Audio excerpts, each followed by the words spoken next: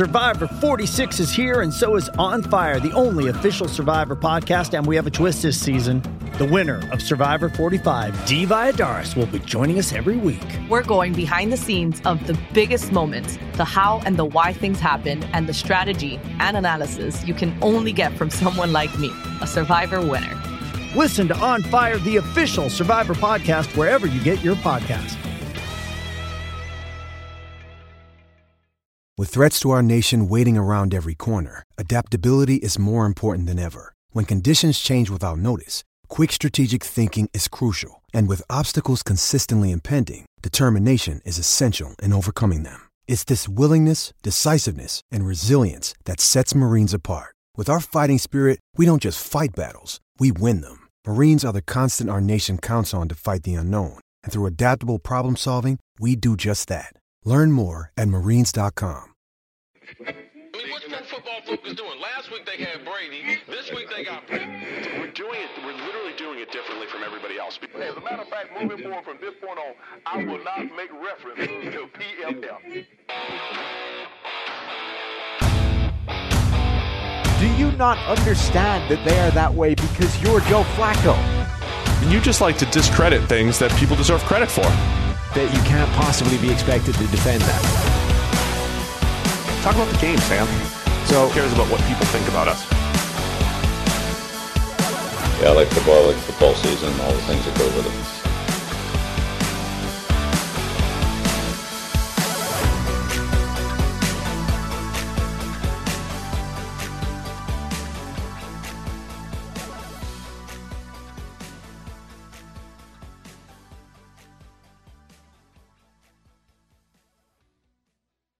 All right, welcome into the PFF NFL podcast. No Steve Palazzolo here. He's talking NFL teams while we're sitting here and listening to people, interviews, podiums, all that kind of stuff. He's sitting in there in the meeting rooms talking to GMs, bigwigs, ghosting us out here. And I don't like that. Okay. No, I know. I'm gonna give him a piece of my mind when I see him later. I think you should.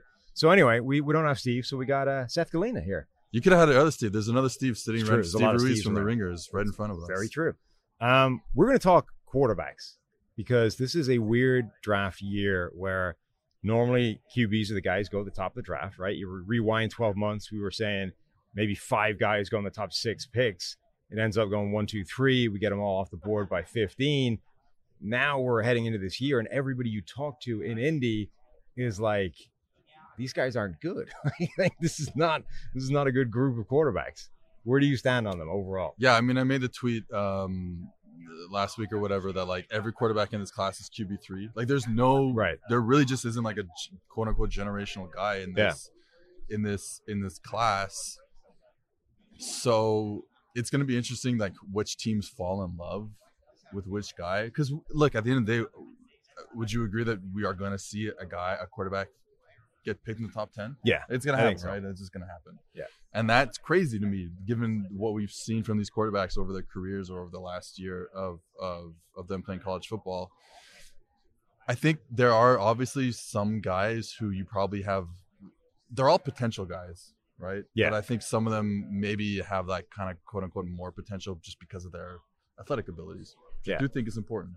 Yeah, absolutely. We'll get to that in a second. But first, the PFF NFL podcast is sponsored by Western and Southern Financial Group. While you focus on your roster moves, Western and Southern helps advance your money moves. Buying your first home, planning on starting a family, wondering how to make your money grow, Western and Southern's playbook of life insurance, investment, and retirement solutions helps you rest assured on game day.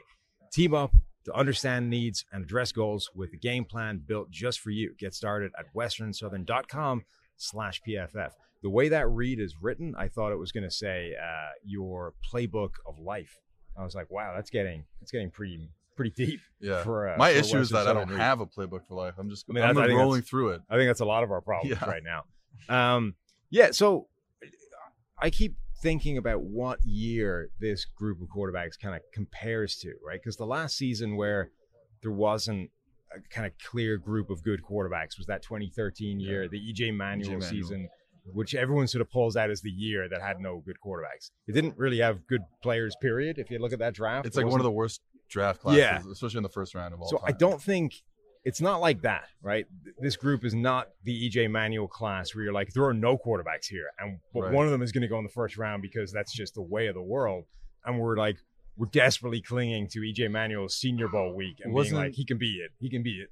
Wasn't the thing with the Bills that the owner just like wanted a quarterback? Yeah, so they took a quarterback, right? Because he was like, I'm at the end, and I guess he sold the team a couple years after to the Pegulas, and then like and EJ Manuel, had a decent Senior Bowl relative to everybody else, and was like, all right, he's the guy. We're taking him. That's it. Done. So there you go. What it reminds me of is more the 2011 season minus Cam Newton. So if you took Cam Newton off, who was like the one superstar, insane college quarterback, just mind blowing in college. After that, it was like, now we're talking up all these really flawed guys and convincing ourselves that Christian Ponder is a first-round quarterback and Jake Locker can put it all together and Blaine Gabbert's got the tools. And, that's what this group feels like to me. Here's the nice thing, though, about where the NFL is in 2011, which is not even that long ago, a decade ago, compared to where it is now. Is like, I think NFL has created offenses. I think we've actually talked about this, but the NFL has created offenses that you can plug in a quote unquote developmental guy, right, and have some success, because the offenses aren't we're not running West Coast offense anymore. We're not going crazy with all these super incredible timing reads and blah blah blah. We're just letting quarterbacks play. We're giving them RPOs and one read things, define things, all the play action, etc. So the results will be better, I think, from this class. Even if the quarterbacks are literally the same, the results will be better from this class. I think there's a couple of things. There's one, what you're saying, which is the NFL generally has developed in such a way that it's closer to college anyway, right? So remember, you go back a few years and there was this fear mongering that the spread in college, it's going to break the NFL because the NFL is not running spread and all these QBs are going to come out. They have no idea how to play QB and the whole system's going to break. And then what happened is the NFL just went, well, all right, actually this spread stuff kind of works. Yeah. So let's just start adopting a bunch of that and a lot of those schemes. And actually that has the byproduct of smoothing the transition for these guys anyway. So the NFL generally has made, I don't want to say playing quarterback easier, but playing quarterback to at least a floor easier. To come in and be viable, I think, is easier than it was. Yeah. The second thing is it's also better at taking an offense and building it around a weird skilled set player, right? A guy that doesn't have prototypical cookie cutter Peyton Manning type of, this is what we want to see. The NFL used to take those guys and just try and make them work anyway. Yes. Now they look at a guy and go, well, all right, this guy doesn't play like Peyton Manning. So how do we make him good? And you go back to 2011, they weren't doing that. Now they might actually give it a shot. I think the level of quarterback play, the individual quarterback play, has gotten better. And that just has to do with how early these guys are getting coached by private coaches, going to 7-on-7 camps and all that stuff. With that said, it's not like quarterbacks are so much better that you can just, they get drafted and they can play right away. It's just like you said, the offenses come down for them. Quarterbacks are all bad. This is the thing that we all have to understand. If you take the mentality that all draft quarterback prospects are bad, it's a lot of stress relieved from you. So you take that and you're like, okay, well, let's build an offense around, like you said, weird, unique guys. I mean, Jalen Hurts does not throw the ball over the middle of the field. Guess what? They made the playoffs. Yeah. I mean, it came to a tipping point. Right. It might put a cap on how good you can be. Of course. But you can do stuff with it. Exactly. So I think, and you're just going to see teams, the RPO stuff is fascinating because this year, I just wrote about it last week on PFF.com. We saw the most downfield RPO throws. So RPOs get bucketed in the same. If you throw a bubble screen, that's an RPO. But if you throw a slant, that's an RPO also. But which plays are we getting major yards off of? It's slants and posts and stuff like that.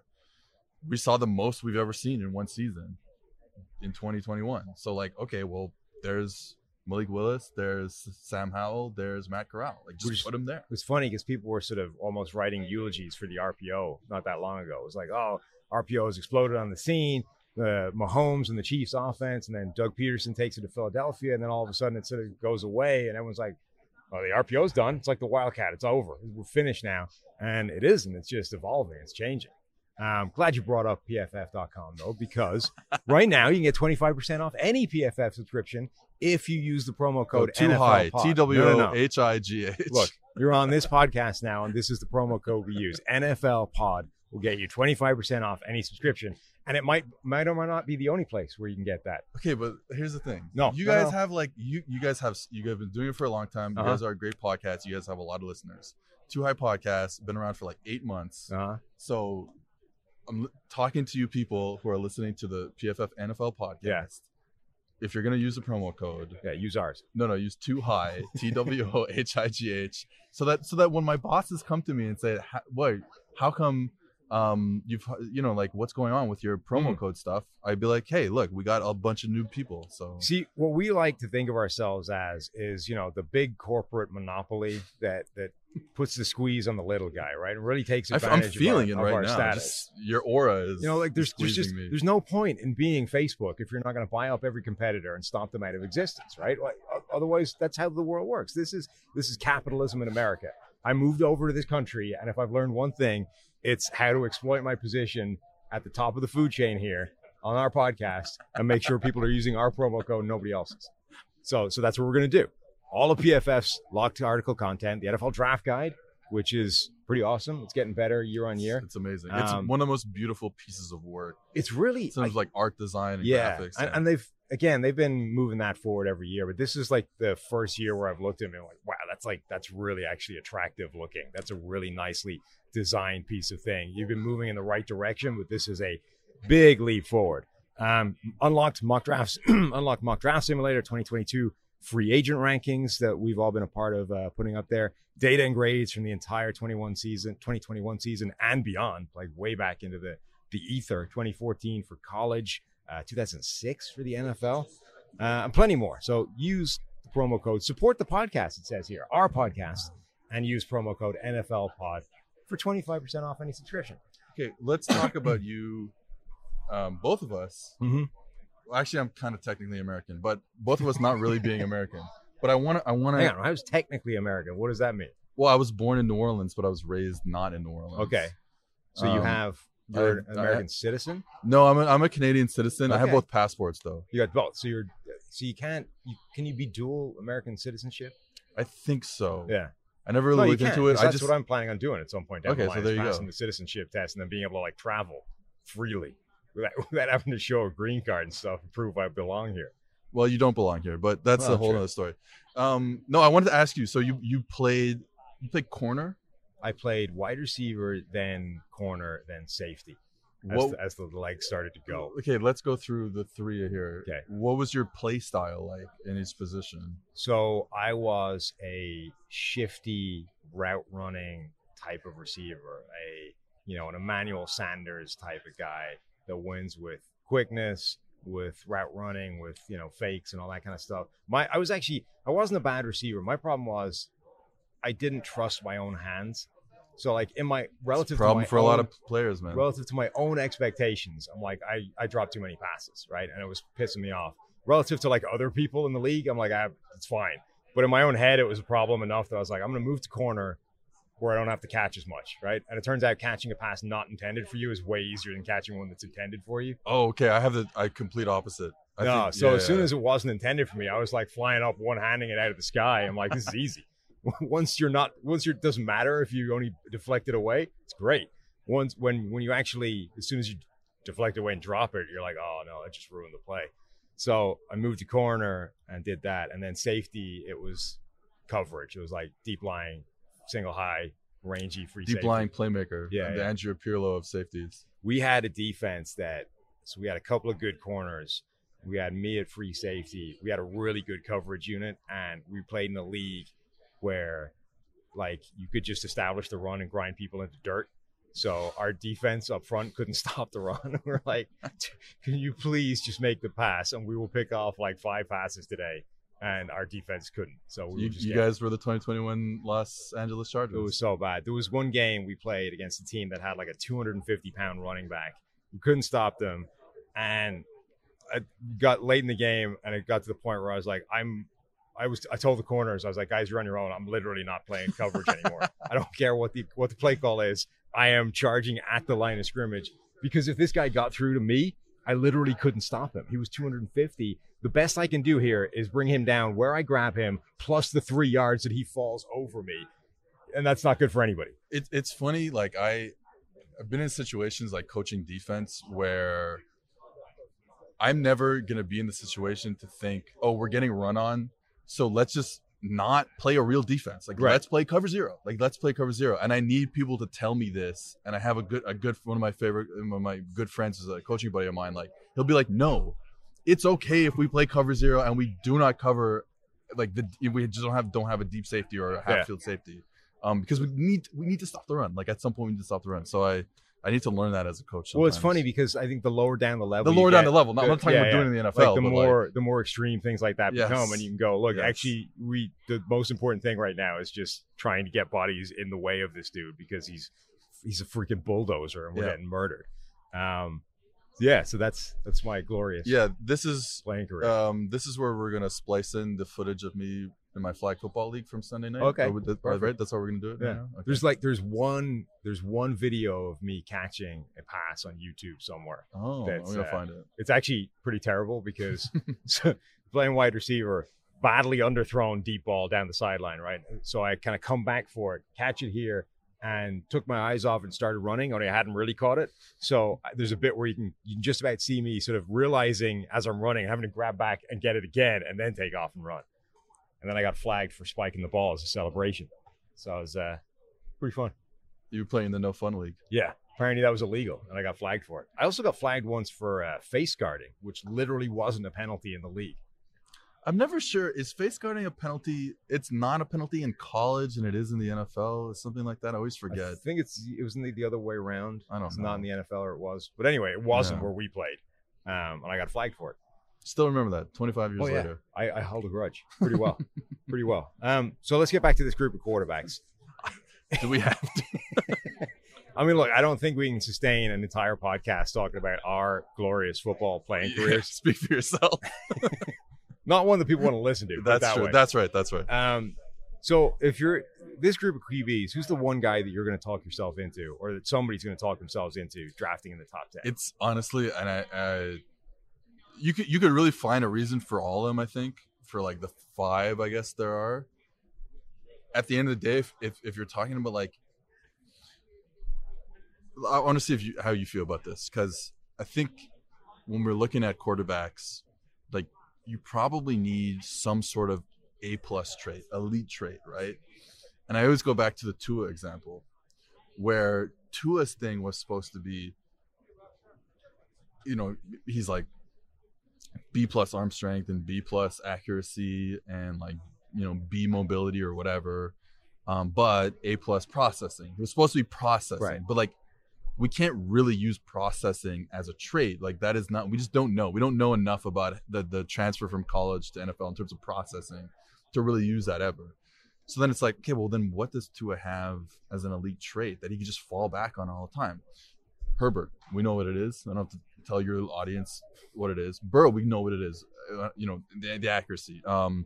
With Lamar, it's the running, right? There's something, all these quarterbacks have some sort of elite trait that as they're growing up in the league, they can just fall back on and like give themselves a floor. So, like, when I look at it that way and trying to, like, not draft Tua again, like, I'm sorry, like, I know it's only been 2 years and I'm not ready to write him off. I'm not ready to write him off right now, but at the end of the day, he hasn't played great for 2 years, right? So if you're trying not to do that again, well, it's Malik Willis, because he has A+. If he comes into the league right now, if Lamar is like the S tier quarterback runner, he's tier 1. Like, he's right below that, or maybe even in that same group. He's a legitimately awesome runner, and then the arm strength is off the charts. And I don't think he's not inaccurate. I don't think he's like pinpoint accurate, but he actually is pretty accurate. So that's the guy. Just give yourself a floor. Now, he has processing problems. Like, it's bad. It's really not good. But at the same time, like, kind of screw it. Because, like, what is your max with Kenny Pickett? What is your max with Sam Howell? Like, that's the issue, right? To me, from the moment that playoff game between Josh Allen and Patrick Mahomes happened, you're like, that changes the way people are going to look at this draft. Yeah. Because if you're sitting there in that game and you have whatever, like if you have Tua, right? If you have a random quarterback that's just somewhere in the middle, right? You're looking at that and you're like, what are we doing? Like, we can't compete with that. We're a different game. These guys are insane. Like watching Garoppolo play. Right. So that's for me what it is. There's no conceivable, it's not within his range of outcomes to do that ever. So if they do that and we have him, we're done. Like, that game is literally already over before we play it. So I think it changes everything for teams sitting there with one of those QBs. I think it also changed everything for teams looking at this draft and being like, okay, none of these guys are great. Which one can even get there? Like, which one, if you look at that, that bell curve of like the range of possible outcomes, whose curve even reaches that point? And it's only Malik Willis. Really, that's what it is. And yeah, he might have some flaws and he's got some weird data traits in terms of like sack rate and the amount he scrambles and all these kinds of things. A lot of things that would make you go, I don't know. But he's got that freakish arm. He's got crazy athleticism. And like he almost reminds me of like, what if you supercharged Jalen Hurts' arm and made him like target anywhere you wanted? Like, I think he's that kind of runner more than he's a Lamar runner. Maybe a little bit better, but he's got an insane arm. His highlight reel of throws is ridiculous. It's out of control. And you can work with that. Like we've already seen with Hurts, you can work with that. And it's like, okay, yeah, like we look back in 5 years and I'm just naming it, like Pickett. And Pickett is like a top 10 quarterback in the league. And it's like just literally just because they hit on process. He figured it out. Right. But it's like, is that the type you want to, is that what you want to do if you're spending all this money on a quarterback? He's the guy I think that, he almost has to be the first quarterback off the board because he's the one guy that fits that category of like upside traits, whatever it is. The ceiling is just highest. And if none of these guys are sure things, go for the guy with the highest ceiling and hope you hit it. Yeah, like would I take him above Lawrence and Fields and even Lance last year? Probably not. Right. Wilson, I wasn't huge on Wilson last year, but like in the middle. But like, that's the thing. Like, we don't have those quarterbacks in this class, so like I guess I would take him first. So a couple of not guys, first overall, right? First quarterback. A couple of guys I want to talk about. Sam Howell is. So one of the intriguing things about this QB class is that almost all of them tanked in their final season relative to like where they were supposed to go, right? And get better and keep developing and become those top 10 draft picks that we were expecting a year ago. And almost none of it didn't happen for anybody except Kenny Pickett. He was the one guy that had the good year.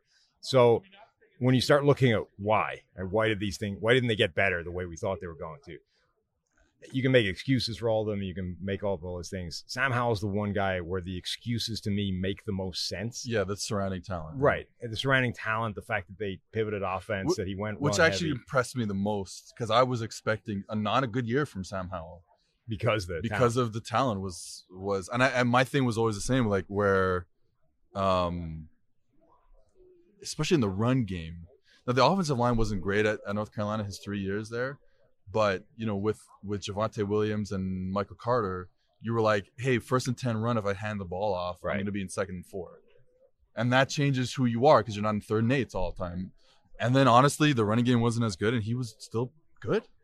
But again, maybe not the level that we wanted, right? And he became this like dominant rushing threat himself. Like he was busting tackles. He started running himself like a fullback. That was something I don't think many people saw. He changed his game a bit this year. A lot. Yeah. So based off, if you look back and you sort of say, well, we thought Sam Howell was going to become this top 10 QB prospect, right? He'd shown a lot last year. If he gets better, the usual sort of development arc. He's got the tools, he's got the arm, he's got the ability, and apparently he's got a rushing threat that we didn't necessarily think he had. But he's the one guy. He's a guy as well that makes some sense to me to be talked into, right? If you can explain away those things and say, I get why he didn't develop the way we thought. And I think I wrote about this on pff.com, and you can use the promo code too high to you can get that one. It's your article. Yeah, I'll add that one. Well, just like what is the issue here with Howell? And I really think his feet aren't great in terms of like staying quote unquote composed in the pocket and going through his progressions in this efficient manner that you teach quarterbacks. But then I'm like, okay, well, let's fix it. Right. And then we have a quarterback there. But then the issue is, I said that about Sam Darnold. Sam Darnold was this tight end who played quarterback at USC. We're in this weird world now where I don't think people know what's fixable anymore. It's because crazy. all the things you used to think you couldn't fix, Josh Allen came along and broke it all, right?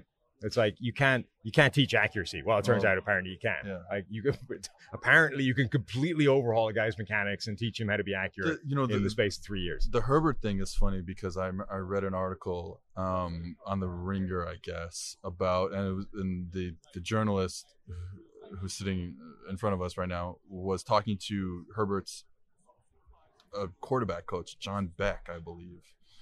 And the idea there was like, well, Oregon was not getting on him for a lot of stuff. Right. Like, hey, you're super talented. We're winning games, obviously, because we recruit better than the Pac-12 at the time. And we're fine. Like, it's fine. Like, don't worry about it. And you're our best player. And you're our we're best not going to player. get on you for this stuff. Exactly. And then he goes with Beck. Herbert goes with Beck in the offseason, and they fix whatever needed to be fixed. And all of a sudden, here's your quarterback. And then this plays into like a bigger conversation about like, what are we looking at when we're looking at quarterbacks in the draft or any position in the draft? Is like, are we projecting negatives on him that he just wasn't asked to do? Right. Like Herbert was not asked to do this.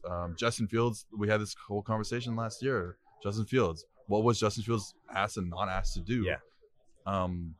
That was my first takeaway of watching Justin Fields tape. You're watching that offense and you're like, oh, this is going to be a real pain in the ass to evaluate because what is this? Receiver talent is ridiculous and they're spread. And receiver talent's insane. The offense is not asking him to do anything complicated. It's just like drop back, look at Olave, wait till he's open and hit him. Like, what the hell is that? I mean, that's great. My favorite. It's dominating, but it's not much use for the NFL. My favorite thing about the Ohio State offense, and nobody will press their receivers, okay? Because of who you have there for the past 7 years, right? You can't press the receivers. So what you end up seeing on tape a lot from all the players, and especially like the last from like Fields and now Stroud this year, as Ryan Day has kind of retooled it to be more vertical because they're like, well, screw it, we have all these players, let's just be vertical, right? Is you get these like deep out routes and deep comeback routes because everyone is so far off. Yeah. And it's like, so that you can evaluate a bit, but then like you said, it's just like, well, let me just wait for this 18-yard speed out to hit. And it's like, well, that's an explosive player. And the line holds up, and all he has to do is drop back and stand there waiting for this thing to be open and fire the ball in there. You're like, this is a useless play for NFL evaluation, other than having the arm to do that. Yeah, the arm strength to do that. And I actually love Fields. Fields for me is a generational type of prospect. But the funny thing is, when Ohio State played Michigan this year, and they did score some points and they moved the ball a bit, but Michigan pressed Ohio State receivers more than any team had pressed them through our data in like 5-6 years. And it was like, oh, now all of a sudden that offense, I don't want to get into a tangent on like literally the Ryan Day, Ohio State offense, but like, oh, all of a sudden the offense is a little different now that you get pressed anyways. It is an important point, I just wanted to sound smart there. Yeah, it's good. Well done. It's an important point though that like when we're looking at these guys, particularly this year, and it's like they've got flaws, they've got whatever, mechanical problems, whatever the problem is, I think we're in this weird world now, given the last few years of quarterbacks to come into the league, where I don't know that people understand anymore what is fixable and what isn't. And I think that can work in a few different ways. There are going to be teams out there that think they can fix everything and start drafting any toolsy quarterback, regardless of his flaws, and be like, we did it with Josh Allen, let's do it again. And then there are going to be other teams who sort of look at that and go, no, look, you still can't fix whatever it is. Like, the one unicorn isn't changing our opinion on this. And they're going to potentially miss out on guys that you could have fixed, like Josh Allen. Well, and the thing with Allen, from what I remember reading about him after year 2, when, and he was going into year 3 and had that incredible breakout in year 3, was they had figured they did some like biomechanical tests and like, I don't know what. And they found that he wasn't generating any power, or like basically he wasn't generating power from his hips to start the throwing process. And they fixed it with whoever his quarterback coach, maybe like Jordan Palmer or whatever. And what it did was, besides the fact that he started the process of throwing like a normal, like you're supposed to, like you're supposed to, it's stabilized a lot. When you start from the hips and you're able to like fire the hips Right. first and then everything comes after, it stabilized a lot of things else. They need to just get him on the Dak Prescott dance routine. Well, but warm-up. it's funny. That's what it was. Like that's what when you see Dak do that stuff, and you see Brady do all that stuff that he does pregame. That's weird. It's all about firing, being able to. I'm gonna sound smart again here. Being able to disassociate the hips and the chest. Yeah. Like get the hips firing, and then the chest lags behind to create the torque you need to throw the football. But what it does is it stabilizes your arm, and you become a little bit more accurate. So you're getting the power and the accuracy from the same thing. But it's like, okay, yes, it happened to Josh Allen. This is a really cool thing that I'm saying about biomechanics. Guess what? Every other quarterback who's in the league gets that has the money to spend on these type of machines. Sure. And did Sam Darnold ever get better? No. Nope. So never happened. Hoops fans, the latest offer from DraftKings Sportsbook, an official sports betting partner of the NBA, is too good to pass up. New customers can bet just $1 on any team and get $150 in free bets if they win. It's that simple. If Sportsbook isn't available in your state yet, you can still take your shot at a big payday. Everyone can play for huge cash prizes with DraftKings Daily Fantasy Basketball Contests. DraftKings is giving all new customers a free shot at millions of dollars in total prizes with their first deposit. Download the DraftKings Sportsbook app now. Use promo code PFF. Bet just $1 on any NBA team and get $150 in free bets if they win. That's promo code PFF at DraftKings Sportsbook, an official sports betting partner of the NBA. Must be 21 or older. Minimum age and location requirements vary by jurisdiction. See DraftKings.com/sportsbook for full list of requirements and state-specific responsible gaming resources. Gambling problem, call 1-800-GAMBLER. So I get people don't like when I do my ad reads. Your ad reads are something. Okay. Something. All right. Well, then never mind. Well, no, go No, on. I was going to try and bring you down to my level. Oh, okay. Yeah. Well, you fumbled a couple words. Sure. It happens. Yeah. Okay. I'm just saying I'm human. I'm human. You are human. Yeah, you're right. There's a special level of awkward with some of your ad reads, which I think, it reaches a level where I think it becomes endearing again, You go all the way I'm trying through. really hard though. Like there's no me being like I'm gonna fuck it up on purpose. It's like I'm just a dumb person. That's what You've gone like all the way through bad and out the other side, and it's now funny, right? That's I think the thing to shoot for. Yeah. Don't just half-ass being bad. If you're gonna be bad, be all the way bad so that it's funny to watch. I think you've achieved that. That's something to be proud of. I'm gonna put that on my resume. Maybe not as proud as just getting it right in the first place, but Right, it's right there. Like it's the next best thing. So I wouldn't, go with it. Go with it. That can be your shtick. The terrible ad read guy. Yeah, that's gonna get me a lot of money in the future. Well, so the trick is to like make it so bad that like the listeners love it, right? Yeah, so even if the companies are dumping you at rapid rate of knots, the listeners will keep propping you up. Exactly. Or did they like it so much and feel sorry for you that they buy enough of the company stuff that the companies love it anyway, even if it's terrible? They're looking through the data and they're like, I don't know why this is working, but apparently it is. Well, every new company that's going to come on is going to be like, wow, look at how many listeners they have, not realizing that within 3 months, they're not going to want to be part of the podcast anymore. All right, so we can talk ourselves into Malik Willis. We can talk ourselves into Sam Howell a little bit. Talk to me about Kenny Pickett, because he's the one guy that like improved his stock this year significantly. He's the one guy that got better, that had the arc that you want to see, which is, peaking in the final year, and has potentially propelled himself up draft boards. And yet here we are at the scouting combine, and the only thing anybody's ever going to want to talk about is his like tiny little hands. Yeah. So I've famously been wrong about like every quarterback ever. But the one thing I kind of got right was Pickett going into his last year at Pitt this offseason. Me and PFF Tony were talking about the returning quarterbacks, and I made the point to say, hey, don't sleep on Kenny Pickett, because one of the issues was he was an average quarterback, and they gave him an offense that was like difficult, quote unquote. They didn't give him RPOs. They didn't give him screens, and receivers were taking it, and making his stats look better. They weren't giving him all that stuff. They were making him throw tough concepts over the middle of the field. And I was like, okay, well, now he's going into his like year 33 season at Pitt. Like if something clicks and they change the offense a little bit, if something clicks, we could have a big season. And that's exactly what happened. So But now it's like, okay, well, now we're talking about a different thing here. Now we're talking about going to the NFL, where it's like, are you just maxed out already? Like, is that a problem? Yeah. And did you have, there's obviously a lot of Joe Burrow comparisons because, like Joe Burrow, they gave him a tough offense to handle. Throws over the middle of the field, quick game, all that stuff. He handled it well. But Burrow was A+ accuracy and Pickett is B+ accuracy. Who has the worst quarterback take on their resume between you and me? Is it you with Justin Herbert just can't play on video, which probably makes it worse? Or is it me saying that Tom Brady was no longer a top 5 quarterback in the year 2014? But the Brady thing, okay, here's the thing with the Brady thing. Like, it's me. The answer is me. But the thing with the Brady thing is like, and I it's impossible.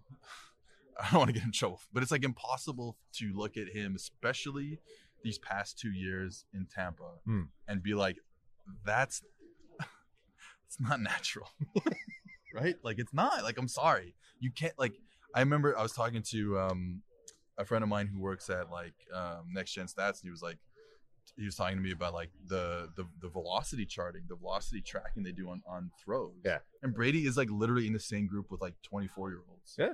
And it's like, okay, well, come on now. Everything about him is better athletically than it was when he came into the league. So I don't want to say anything else. But it's the avocados and the water and stuff. It's the avocados. It's the TB12 method. Yeah.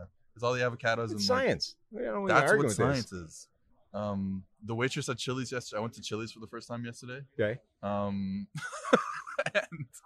And she was hyping up the avocados in the Turkey Avocado Club.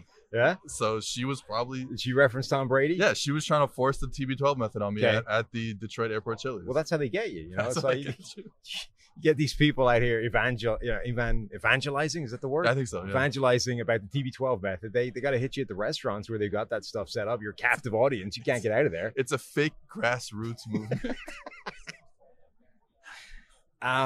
Okay, so it's you. That's the upshot of that. Is you, yeah, you I think it's me. I think it's me. Yeah, I mean they're both pretty bad. They're both bad. Yeah, like it's not even that that Brady just didn't. But what was I don't remember what was the 2014 season that made you. So it made sense. It was the one where remember he had that nightmare game against Kansas City in like week 4. Oh yeah. But it was the summer heading into that year, right? Okay. And then like 4 weeks in, he has that nightmare against Kansas City, and I'm almost like taking victory laps, like see assholes, you gave me all this crap in the summer about this, and here he is looking like ass against the Chiefs in week 4, and basically from that moment on, he's been the best quarterback in the league since then. Yeah. Good. So you're a very smart person. It went bad from that point on. It went south and got pretty ugly. All right, so we both got some pretty horrible quarterback takes. So who else we got to talk about? Desmond Ridder and Matt Corral. Yeah, so I think Ridder's fun because again, it's like it depends on what you want to see from your quarterback, and like the Cincinnati offense gave him a bunch of like quote unquote NFL concept where he's got to like read out a play. The problem with him is like sometimes he's like not accurate. Isn't Ridder like the classic second round quarterback that like just in this year we have to put him in the first round conversation because this year of quarterbacks are bad. But like in any other year, he's just a standard second round guy. I think obviously he does have a cannon. He can move around. Got some really good mobility. Like I said, played in an offense where conceptually he did like NFL stuff. But then it's like, okay, but then were the results there? It feels like everything is like B-. That's the thing. Yeah. It's like, okay, well, did you make the right reads all the time? Well, I don't know. Did he throw the ball over people's heads sometimes? Yeah. You know what I mean? But I Can like he him. move around? Yeah. Like, but it's not amazing. Yeah. The only thing for him, it's like it is an A- arm, I would say. Okay. Like the arm is pretty good. He's got a cannon. But yeah, so you're like, oh, okay, it's okay. Right. But again, he's still behind Lawrence. He's still behind Fields. He's probably still behind Lance. Right. Like, so yeah. Yeah, with Corral, it's really just for me. Our accuracy data on him is not very good. Most of his yards come from screens, RPOs, and play action. That to me is the thing with Corral. It's like, how do you get past that offense? And like even the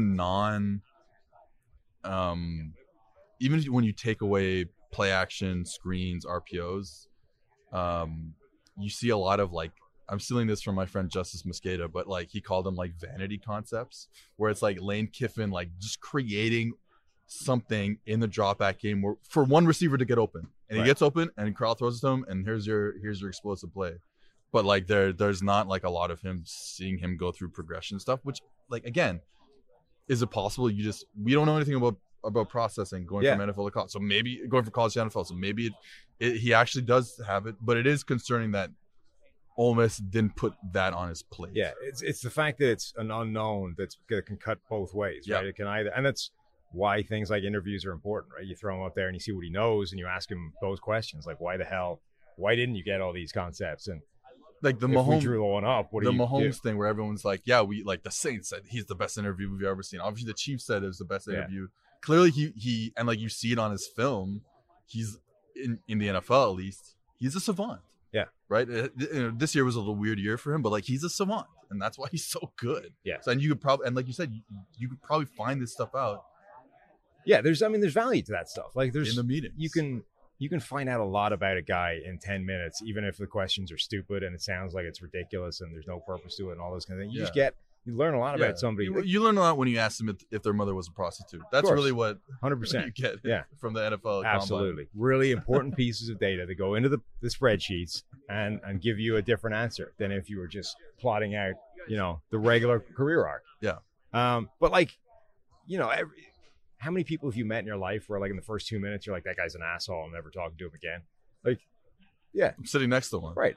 So this is the same thing, right? The NFL's version of that is you sit down with a quarterback and in 5 minutes, you can tell that guy has no business being your starting quarterback, or he does, right? Apparently the Eagles are doing this thing for the past couple of years where they have like an NFL, a basketball pop shot. Yeah. That's what Sam Howell was saying. He got put in the pop so they shot. have it in the pop shot, and like, that shows competitiveness. I'm not sure I agree with that, but like apparently that's what they're trying to do. Yeah. Like if the quarterback walks in or whatever player walks in, you say, hey, you got to get to 15 in 30 seconds or whatever. No, I don't know. I'm making up numbers here, but like Sam Howell said he went 2 for 5 for the pop shot, so he's probably not high on their list. Yeah, so that's it. You're not. I need to know what the shot is. Like, how far are we talking? Are we? What's the? But I don't think what's the range? What's the angle? But I don't think the actual game is the question here. The question is, see how he reacts. To hey, this is a target. We're gonna set a target for you. Yeah. Are you competitive enough to, in this like low key environment, get up for it? It does feel like teams overthink this stuff a lot. God, it's crazy. But I do think there is value to the idea that like within 5 minutes you can get a pretty good idea sometimes of like whether a guy's an asshole. Yeah, or but not. then you get the whole like what's the owner of the Brown, Haslam? Yeah. Jimmy Haslam. Yeah, and him like being like, I shook DeShone Kaiser's hand. Yeah, I mean, look, you're gonna, and I loved it. At the end of the day, the grip was 9. Right. It was a plus 1.5 handshake. Like it does the flaw with that line of thought is that it does open you up to essentially the subjectivity of whatever guy is on the other end of that, and that guy might be a moron, just happens to be a billionaire. So that's definitely a problem. But I do wonder, like, if you sat down. But no billionaires are morons, so they wouldn't be billionaires, right? That's how it works. I do wonder that, like... That's a joke, by the way. That if you sat down pre-draft with... Because you look back now, right? One of the things I've been intrigued by is, like, if you start isolating Joe Burrow and Baker Mayfield from, like, an attitude, competitive standpoint, like, why does it work for one guy and not for the other? And everyone's... Because now, like, revisionist history, it's like, well, Baker's got an attitude problem. And you could see this with the throwing the football dude in the end zone and planting the flag and blah, blah. It's like, well, kind of all of that stuff is Burrow Same as well. Same with Burrow. And guess what the difference is? And nobody cares, right? Yeah, it works because he's a better quarterback. Of course. Like, that's right. But what I'm curious, though, if you could sort of rewind history and do, like, back-to-back those guys, right, and put them in the room and have a 10-minute conversation about, would you come out thinking that they're the same guy from a personnel or a personality standpoint? Honestly, or would you actually be able to discern a difference and say, you know what, from the outside, there's a lot of similarities, but actually this guy, like, it sort of works with them. You know, there's a leadership thing. There's something different, right? Whereas this guy just kind of seems like an ass. I'm curious. I don't know. No, I think you would find the same. I think you wouldn't be able to, when I think about the stuff that Joe Burrow was doing, maybe it wasn't as, like, obvious as, like, the crotch grab and stuff like that. But when he's talking about, he's like, looking at the Clemson bench and doing the ring thing. Like, it's a lot of the same stuff. Dude, they beat Vanderbilt and he was putting up like I threw 5, like the 5 because he threw 5 against Vanderbilt. Yeah. So it's like, it's kind of the same thing. So I don't know. Do you think you would be able to discern the difference? I think again, probably not. Hindsight 2020, we're like, yeah, right. But I think probably not, but I wouldn't be surprised if you came away from like a 10-minute conversation with those guys and thought it was slightly different. Okay. You know? So again, I think there maybe. is potential value to that. The problem is it does open you up to this world of subjectivity and going by your gut. And if your gut is bad, it's not helping anybody.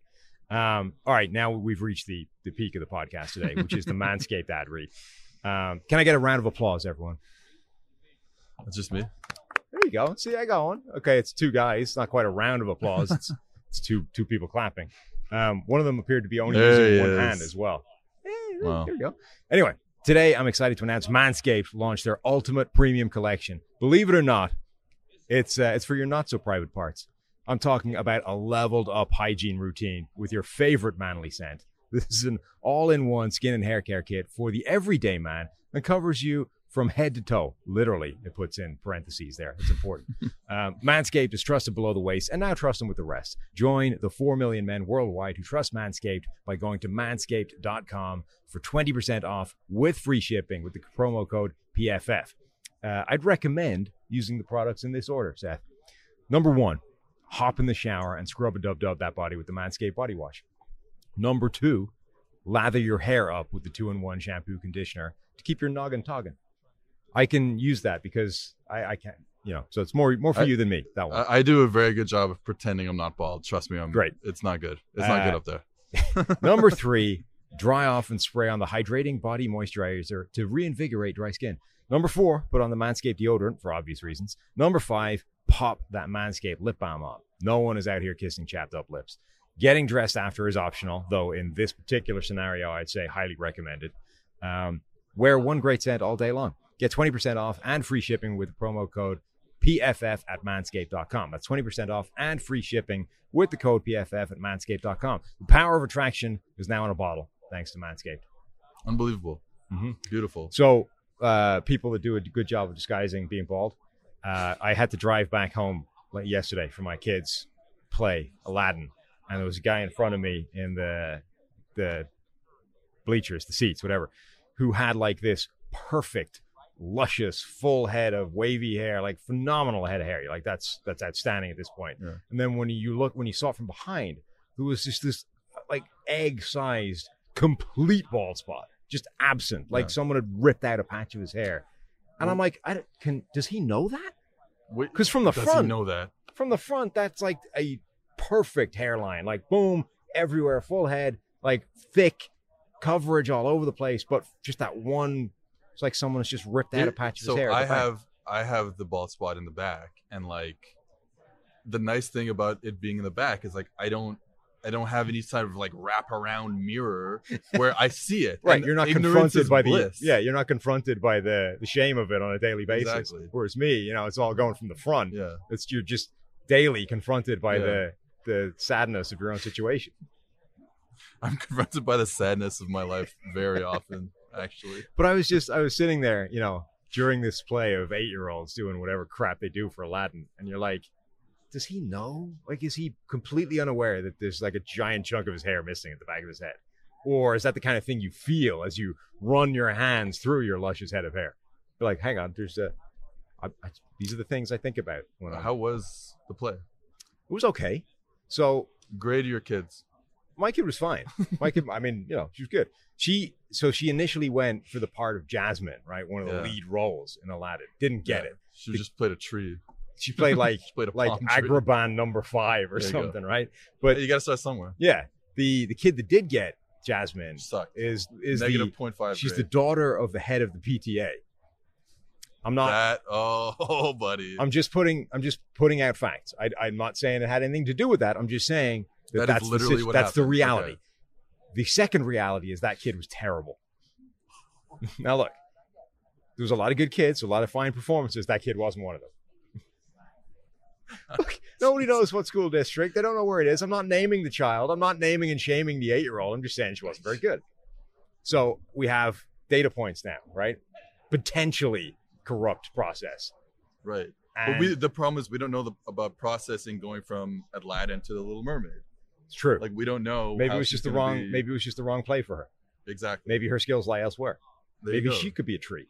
give her Waiting for Godot, and let's see if she can cook with that. Maybe. I mean, it's entirely possible. You need the right situation, the right environment around you for you to flourish. And I'm really directing my blame in the wrong place. Will you be directing the next play at the school? No, God, no. Oh, she wants me to coach her soccer team, though. I so don't want to do it. She played soccer last season or whatever, and it was one of the most pathetic athletic endeavors I've ever seen. Non-stop shitting on kids. Not just for her, but all of them. Kids. All of them. Like the most likely way to score a goal was from your own goal kick and concede one. Like that was the most likely scenario was the goalkeeper would kick it immediately to the opposing striker and they would fire it right back in the goal. That was the most likely way a goal was being scored. My biggest problem. So I didn't grow up playing soccer, but I played in these adult leagues in my 20s and whatever. And I was so when you don't grow up playing it and then you grow up and you start watching soccer and obviously grow up in North America, it's obviously different, but from where you grew up. But so 2006, 2007, started watching soccer. So I'm watching the Pep Guardiola Barcelona team, and I'm thinking, and I'm playing fullback, and I don't know any better. So we're in a final game, the championship match. You're ticky-tacky, and I'm trying to, and I conceded 3 turnovers that led directly to goals, and we lost 3-2 because I just don't know any better. Presumably by trying to attempt a 4-yard pass as well. I just give it back to him immediately. Yeah, it's we're gonna play the goalie. The goalie's available. The goalie is I've seen Javi do this. I just pass it 5 yards to my right. Yeah, exactly. Yeah. Okay. Yeah. So, I mean, look, it's a learning curve for all of us. So I think the upshot of this is we don't love this quarterback class. We think we can talk. We were talking about that. Yeah, somewhere back in the distant memory, we were talking about actual NFL players in the combine and stuff before we got onto shitting on 8-year-olds and Aladdin. We don't love the quarterback class. We think we can talk ourselves into Malik Willis, maybe Sam Howell. Yeah. Ritter, I can see Ritter. Pickett's the one where you have to hit on processing with Pickett. Yes. That's the issue. How much do you care about the hand size thing? I actually Burrows was 9, right? Which 9 is he's going to be shorter. Yes, than 9 is supposed to be the cutoff, right? It's if you clear 9, you're okay, but we don't like it. But if you're under 9, and I saw he was supposed to be 8 1/4 or something. I saw our Kevin Cole write an article about stuff that translates from the combine, and hand size for both receiver and quarterback translates pretty well for PFF WAR. So this is why I didn't love my ability to catch. I have small hands. But this is the thing that nobody talks about, and I've been around quarterbacks and receivers for my whole life, and then every time I look back and I think about the quarterbacks that I've coached and the good ones, I'm just oh right, this kid had freakishly big hands. Yeah. Have you ever see Brett Favre hold a football? Yeah, it's ridiculous. His little finger comes down almost the bottom of the ball. It's yeah, of course he's going to be a good quarterback. Right. And then I think there's definitely something to it for receivers. The size, Larry Fitzgerald's hands, right, go up to here. Yeah. Think of just literally the percentage surface area he has to play with. That guy should never drop a ball. It's insane. So I think there's definitely something to that. And if Pickett 100%. Comes in here with 8 1/4 inch hands, that's going to scare the hell out of a lot of people. Even if the story is double jointed, but whatever. They're only 8.5 inches across. At the end of the day, that's the measurement. Yeah. So it does scare me a little bit. And again, so he's going to have to be perfect at everything else. And it's a good thing for him that Burrow, just looks amazing based off 9, and it's good, but it's still going to scare the crap out of teams for a guy that they didn't love in the first place, and definitely not do his stock any good. Yeah. All right. I think we're done. I think we've written off this QB class. They're out of here. They all suck. Yeah, they all suck, but we like Malik Willis's arm and running ability, so we'll take him high anyway, and then live with the fact that we get fired over it down the line. Oh, I've theoretically been fired from every fake GM job that Perfect. I've had. Yeah. So that'll do it for this podcast. We'll be back tomorrow with the latest in our series of Fixing Your Team in 5 minutes. That's quote unquote 5 minutes. It's actually a lot longer than that, but if you listen to this podcast, you'll understand that. Thank you very much, Seth. It's been fun. Anytime. I didn't think we'd get on to, tiki-taka soccer, Xavi, Aladdin. Yeah, Xavi's bringing back Barcelona now.